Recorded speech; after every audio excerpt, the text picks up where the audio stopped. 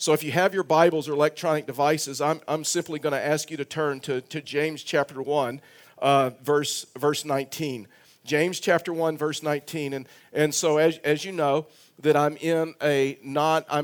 not in a series, and I'm preaching standalone messages. And what this allows me to do, it allows me to just preach some burdens that I have.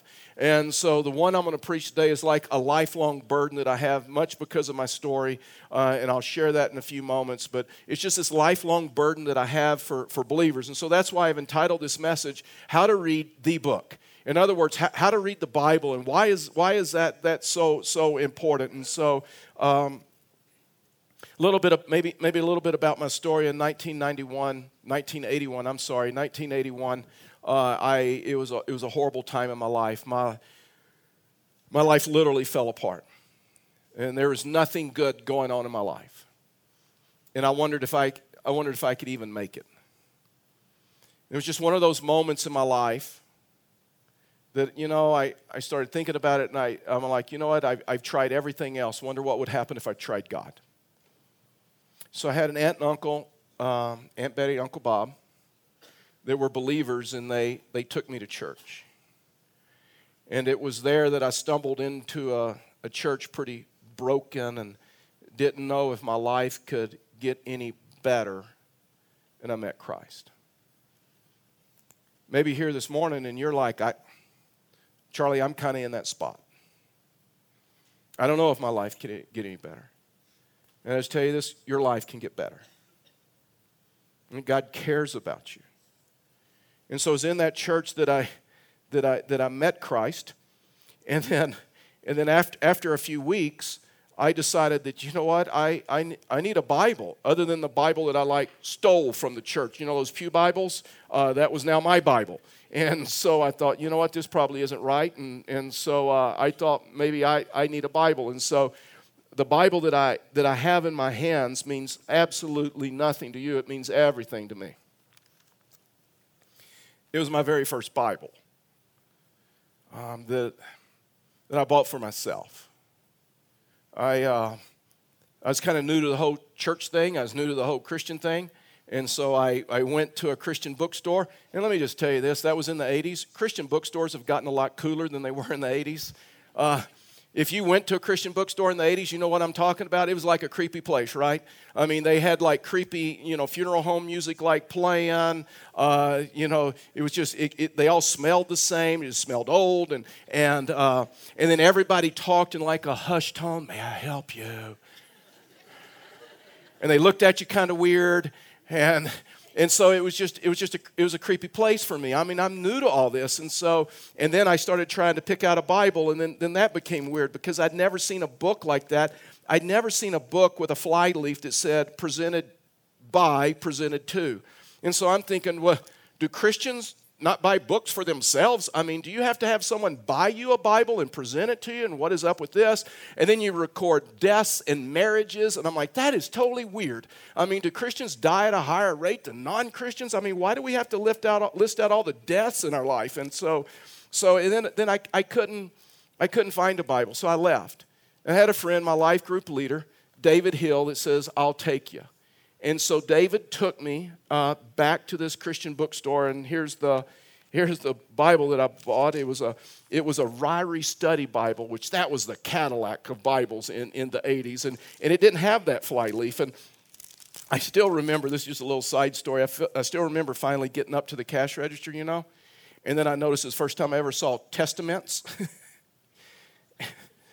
I'm like, "What is this?" And they're like, "Oh, basically they're Christian mints." I'm like, so Christians have their own mints? And so I didn't know they could be lost or saved. And so, you know what? I want to be a good Christian, so I bought some Testaments. And can I tell you this? They taste like the Old Testament. I mean, there is nothing good about them. And so I had my first Bible. And see, I didn't know that there's 66 books in this one book. And so I just approached it. I'll just start at page 1 and start reading. And I'm telling you, there was some hard reading. There were some things that I didn't understand. When I got to Leviticus, there's some things that grossed me out. There's things that are weird, and I'm like, I can't even believe this is in here. There are some things that I couldn't understand. And then finally I get to 1st and 2nd Samuel, and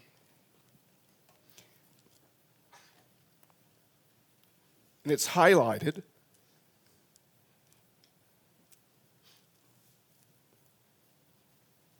And I read for the first time that His loving kindness will never leave me. He will never leave me. He will never forsake me. His promises are true. And all of a sudden, I got through some tough stuff of the Scriptures to get to a place to where all of a sudden I realize this is why Christians are devoted to this book. This is why Christians read this book. This is why Christians talk about this book. And my concern is, and my burden is that there's a lot of people that either profess to be Christians or Christians that have never read this book for themselves. They've never dedicated themselves to this book. Listen, let me tell you something.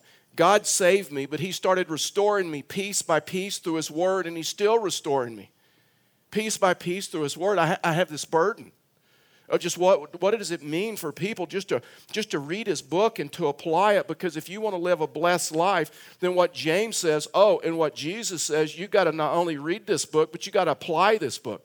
It's just not in the reading, it's just not in the hearing, but it's in the doing. Jesus was very clear about that the blessing is not just in the hearing, but the blessing is in the hearing and doing. So listen, I don't know where you are today. I don't know if you're struggling in an area of your life. I don't know if you're struggling in a situation of your life. I don't know if you're depressed. I don't know if you don't think your life can get any better. But I am telling you, your life can get better. You don't judge your life based upon your circumstances or based upon your experience. You judge your life based upon His Word when you understand His Word and you can apply His Word. Listen, and coming to this place to where you just understand that God has a plan for my life and God has a plan for your life. Romans 12:2 tells us that when we have been changed by Him, He changes the way we think. If your thinking has not changed, you have not been changed. To where you come to this place and you realize that He's restoring me. He's changing me.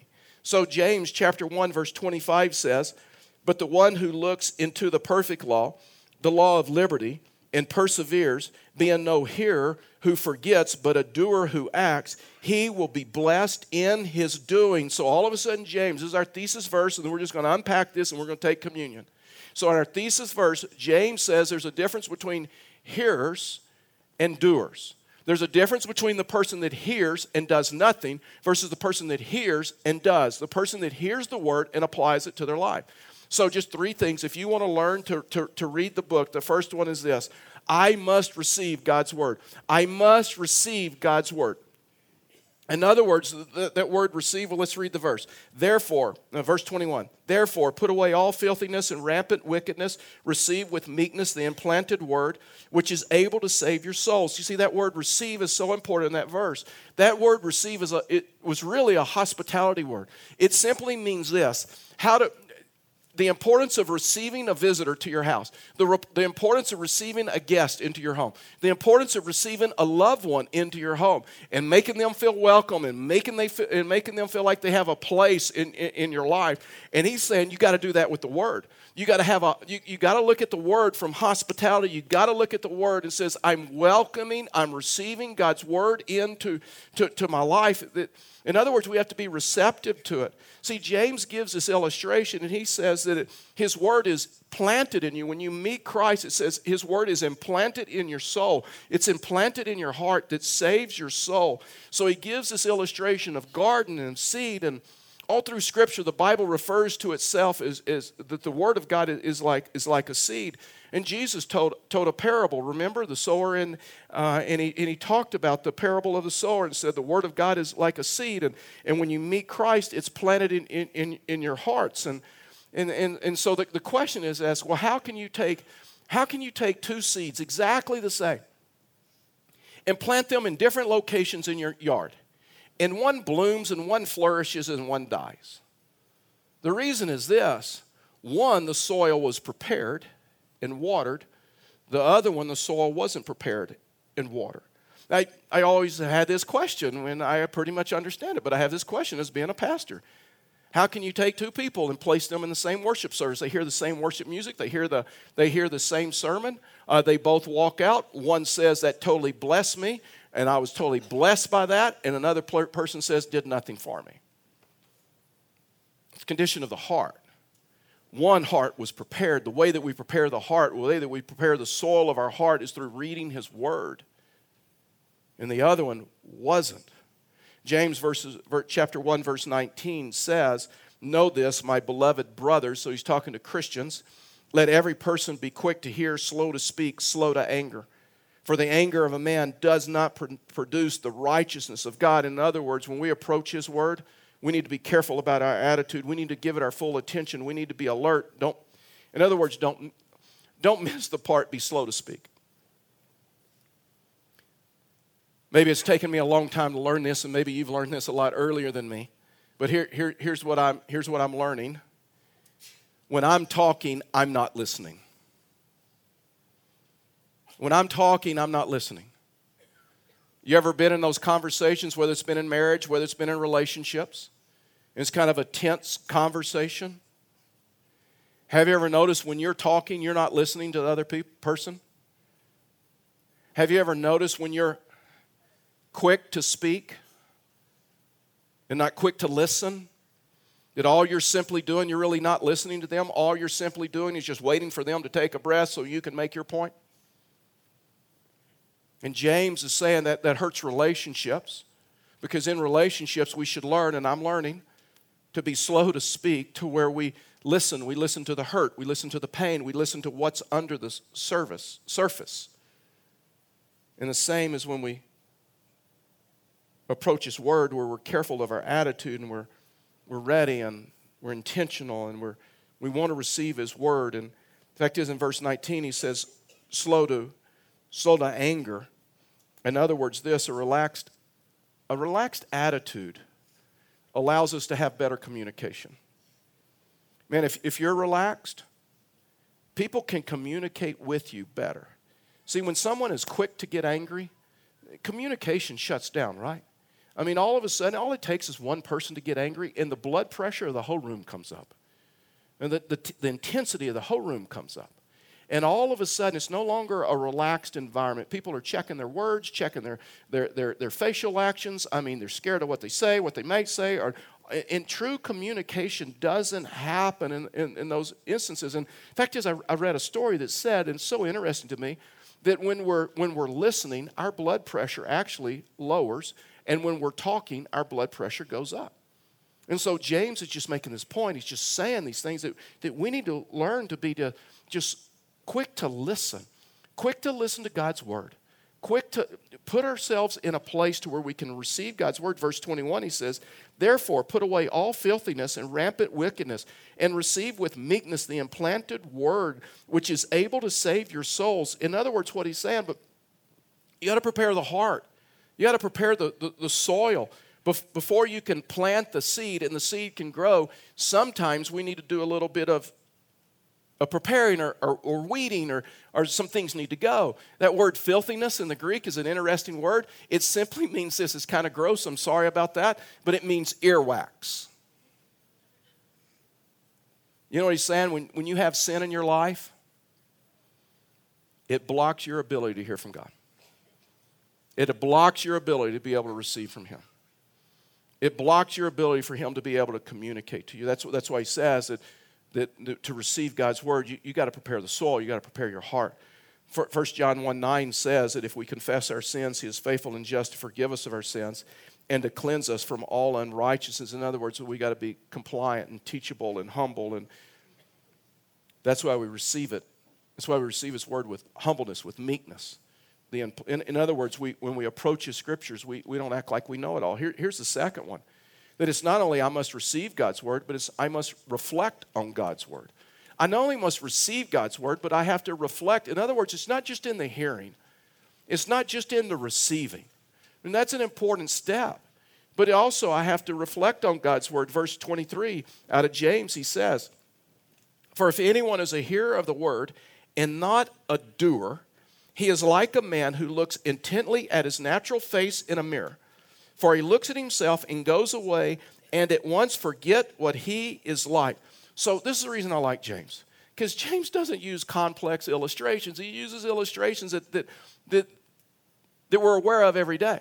He uses illustrations that we can understand. And so what James is saying, God's word is like a mirror. Now, what's the purpose of a mirror? The purpose of a mirror is what? To evaluate us. We don't evaluate the mirror evaluates us. Like this morning, you got up this morning, you stumbled into the bathroom, and you looked in a mirror to see the damage that had taken place the night before, right? And then hopefully you did something about it. Right? What good is a mirror if you don't do anything about it? You see, God says this about a mirror. God says a mirror evaluates what we're like on the outside, and God's word evaluates what we're like on the inside. A mirror evaluates what we're like on the outside, but God's word evaluates what we're like on the inside. Sometimes that's the reason it's uncomfortable to read Scripture. You ever had Scripture reflect back to you an attitude, an action, a word, something you've done, something you've said that you didn't like, and you're like, ouch, that hurts? I have. Hebrews, tells us this. It says that God's word detects, God's word reflects. It reflects our thoughts, our intentions, our motives, and our desires of the heart. Interesting story about Queen Elizabeth. Queen Elizabeth was beautiful in her youth. And later in age and later in her reign, Queen Elizabeth ordered all the mirrors to be removed from Buckingham Palace because she didn't like a reflection and a reminder that she's getting old. And a lot of people do that with the Bible. They're unwilling to face themselves. They're unwilling to face the desires of their heart. They're unwilling to face their intentions. They don't want to look at the mirror of God's word because it's too intimidating for them. But James says that there's three practical ways that we reflect on God's word. Verse 25 again. He says, but the one who looks into the perfect law, the law of liberty, and perseveres, being no hearer who forgets, but a doer who acts, he will be blessed in his doing.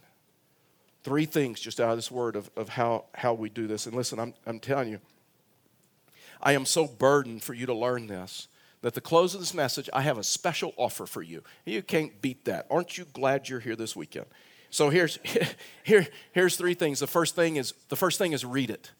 The first thing is you got to come to the place, he says, but the one who looks into the perfect law, he's actually talking about more about research than he is reading. He's talking about investigating. In fact, the word look in that scripture, or looks, means to stop, to stoop, to gaze upon, to gaze at, to investigate. It's the same Greek word that was used of Simon Peter when Simon Peter on Resurrection Sunday, Easter Sunday morning, that went into the empty tomb, and he said he stooped in, he gazed, he investigated, and learned that Jesus was not there. That's what this word is talking about. It's not talking about just glancing, it's talking about gazing. See, there's two different ways you and I can use a mirror. There's two different ways you and I can look at a mirror. We can gaze at it or we can glance at it. All of us have done both, right? You can be, it's just human nature. You can be walking through the house or you can be walking through a department store. You walk past a mirror. What is the natural thing for us to do? Glance over. Just glance over and look. We may glance over and look. We may think a few things, and then we turn around and we walk off, but we do nothing about it. And it doesn't do us any good. Listen, a lot of people do that with Scripture. The people that are hearers only, that's what they're doing with Scripture. They're just glancing at it, but they're glancing at it, and they're moving on, and they're doing nothing about it. See, God's Word tells us that He wants us not to glance at it, but He wants us to gaze at it. He wants us to inspect it. See, this is why life journaling is so important here. This is why so many people here at Fellowship of the Rockies Life Journal, I have a burden for Christians to be able to take God's Word and hear directly from God to them, to where they don't always have to go through a pastor. They don't always have to go through some Christian book or some sermon or something like that, that they come to the place that they can open up God's Word and He can speak to them directly from His Word. That's why we life journal here. It's a systematic way that we read through Scripture in a year. We get a Scripture, we write an observation about it, and you'll understand why that's important. We apply it, and then we craft a prayer out of our application. God, today, help me do this. God, today, help me to apply this to my life. The second thing is we review it. And he says, and continue to do so. This means we think about it over and over. This morning. This morning, I got my verse, Romans chapter 13. I'm not going to share my verse because it's way too personal. But I've taken that verse and I've written it out on a yellow piece of paper so that I can refer to it today and I can remember it. And he says, and continue to do so. See, the Bible would call this meditation. See, a lot of times when, especially in church, you bring up meditation, people have weird thoughts about what meditation is. Meditation is simply something we think about over and over. Meditation is not vacating your mind out of thoughts. It's not putting your mind in thought and contemplating the lint in your navel or anything like that. Meditation is simply to think about something over and over. Listen, if you can worry, you can meditate. You take a negative idea, you take a negative thought, you think about it over and over, we call that worry. You take God's word, you take a verse, you think about that over and over, we call that meditation. And the Bible says that we should meditate, think on God's word. Jesus is the one that says, if you continue in my word, then you're truly my disciples. One of the proofs that you're my disciple is my word. We read it and we review it and we meditate on it. And so many people in our society, they trust the Google more than they trust God's word. And if you press people and say, would you really believe everything on the Google?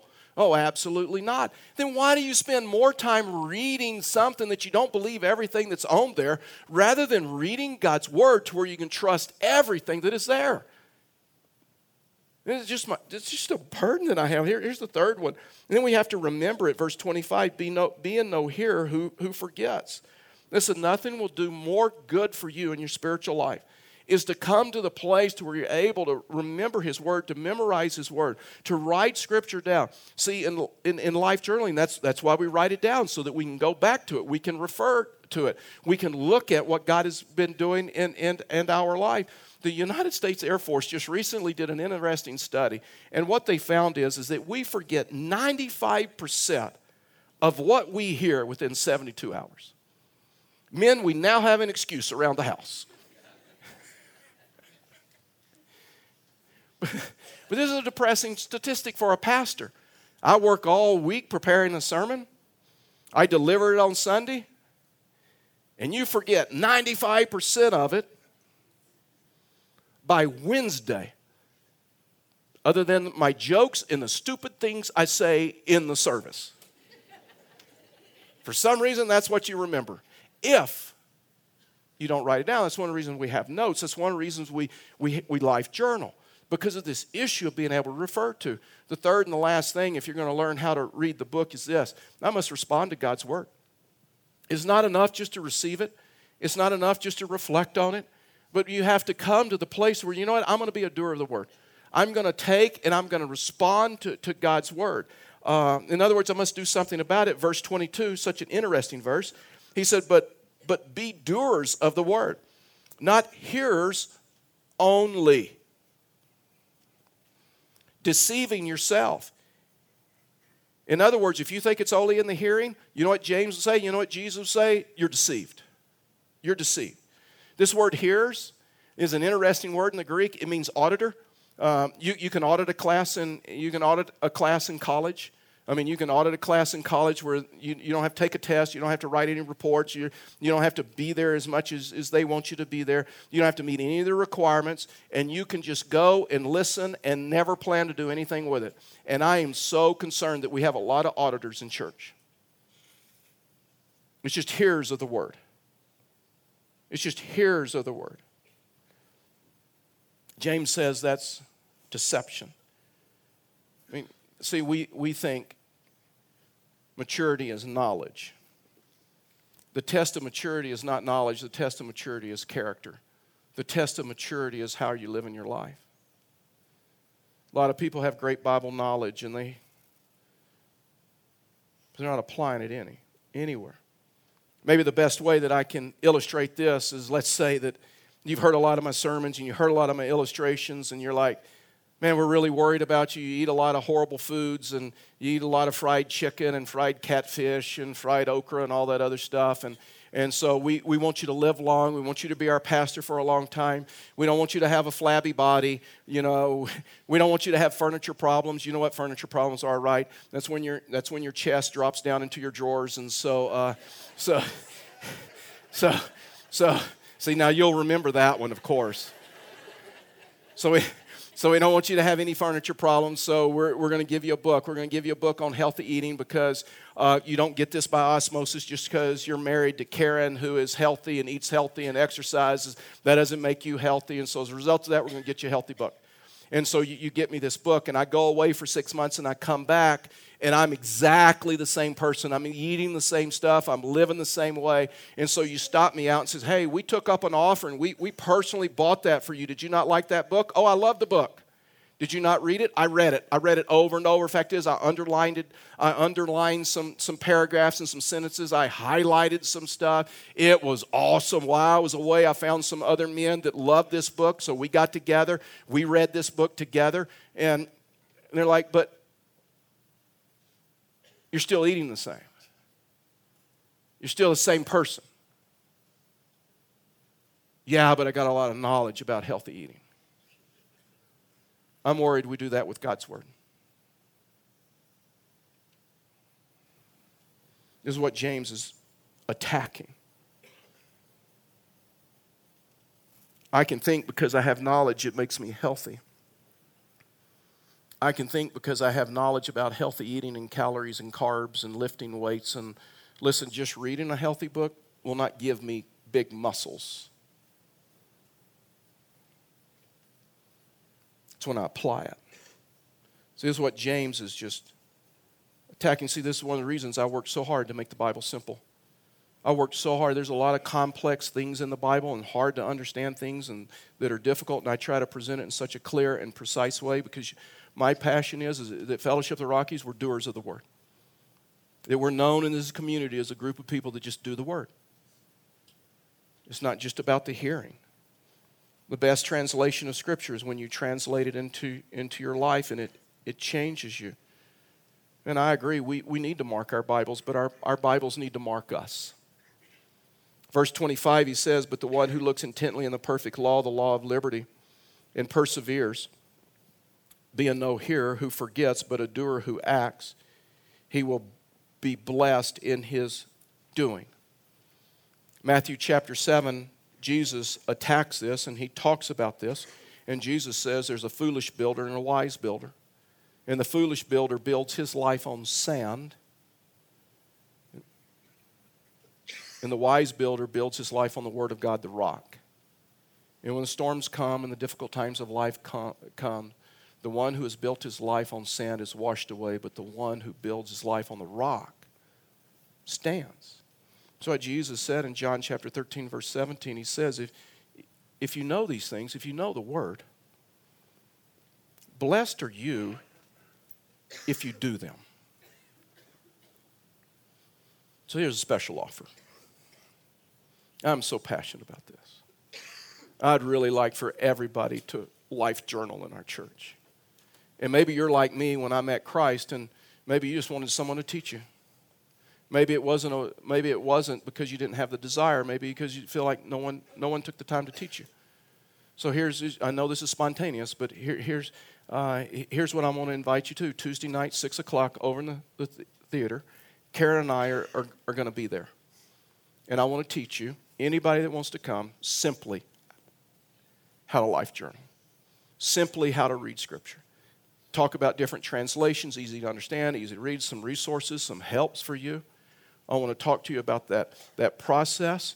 I mean, this has helped Karen and I in our marriage. She life journals along with me. There are so many times that we just have a conversation. We don't sit down, and it's not something that is scheduled, but so many times conversationally we talk about our life journaling verse, and something happens. So if you'd like to learn, it's going to be non-threatening. It's going to be easy. It's going to be fun. Meet me. Fact is, we have free child care. For those of you that have children, we have free child care. No registration. Just show up. We'll take care of your kids as long as you pick them up at the end of the evening. and just join me there. One of the things that we know about His Word is about this issue of communion. And so we're going to take communion, we're going to observe communion together as a church family.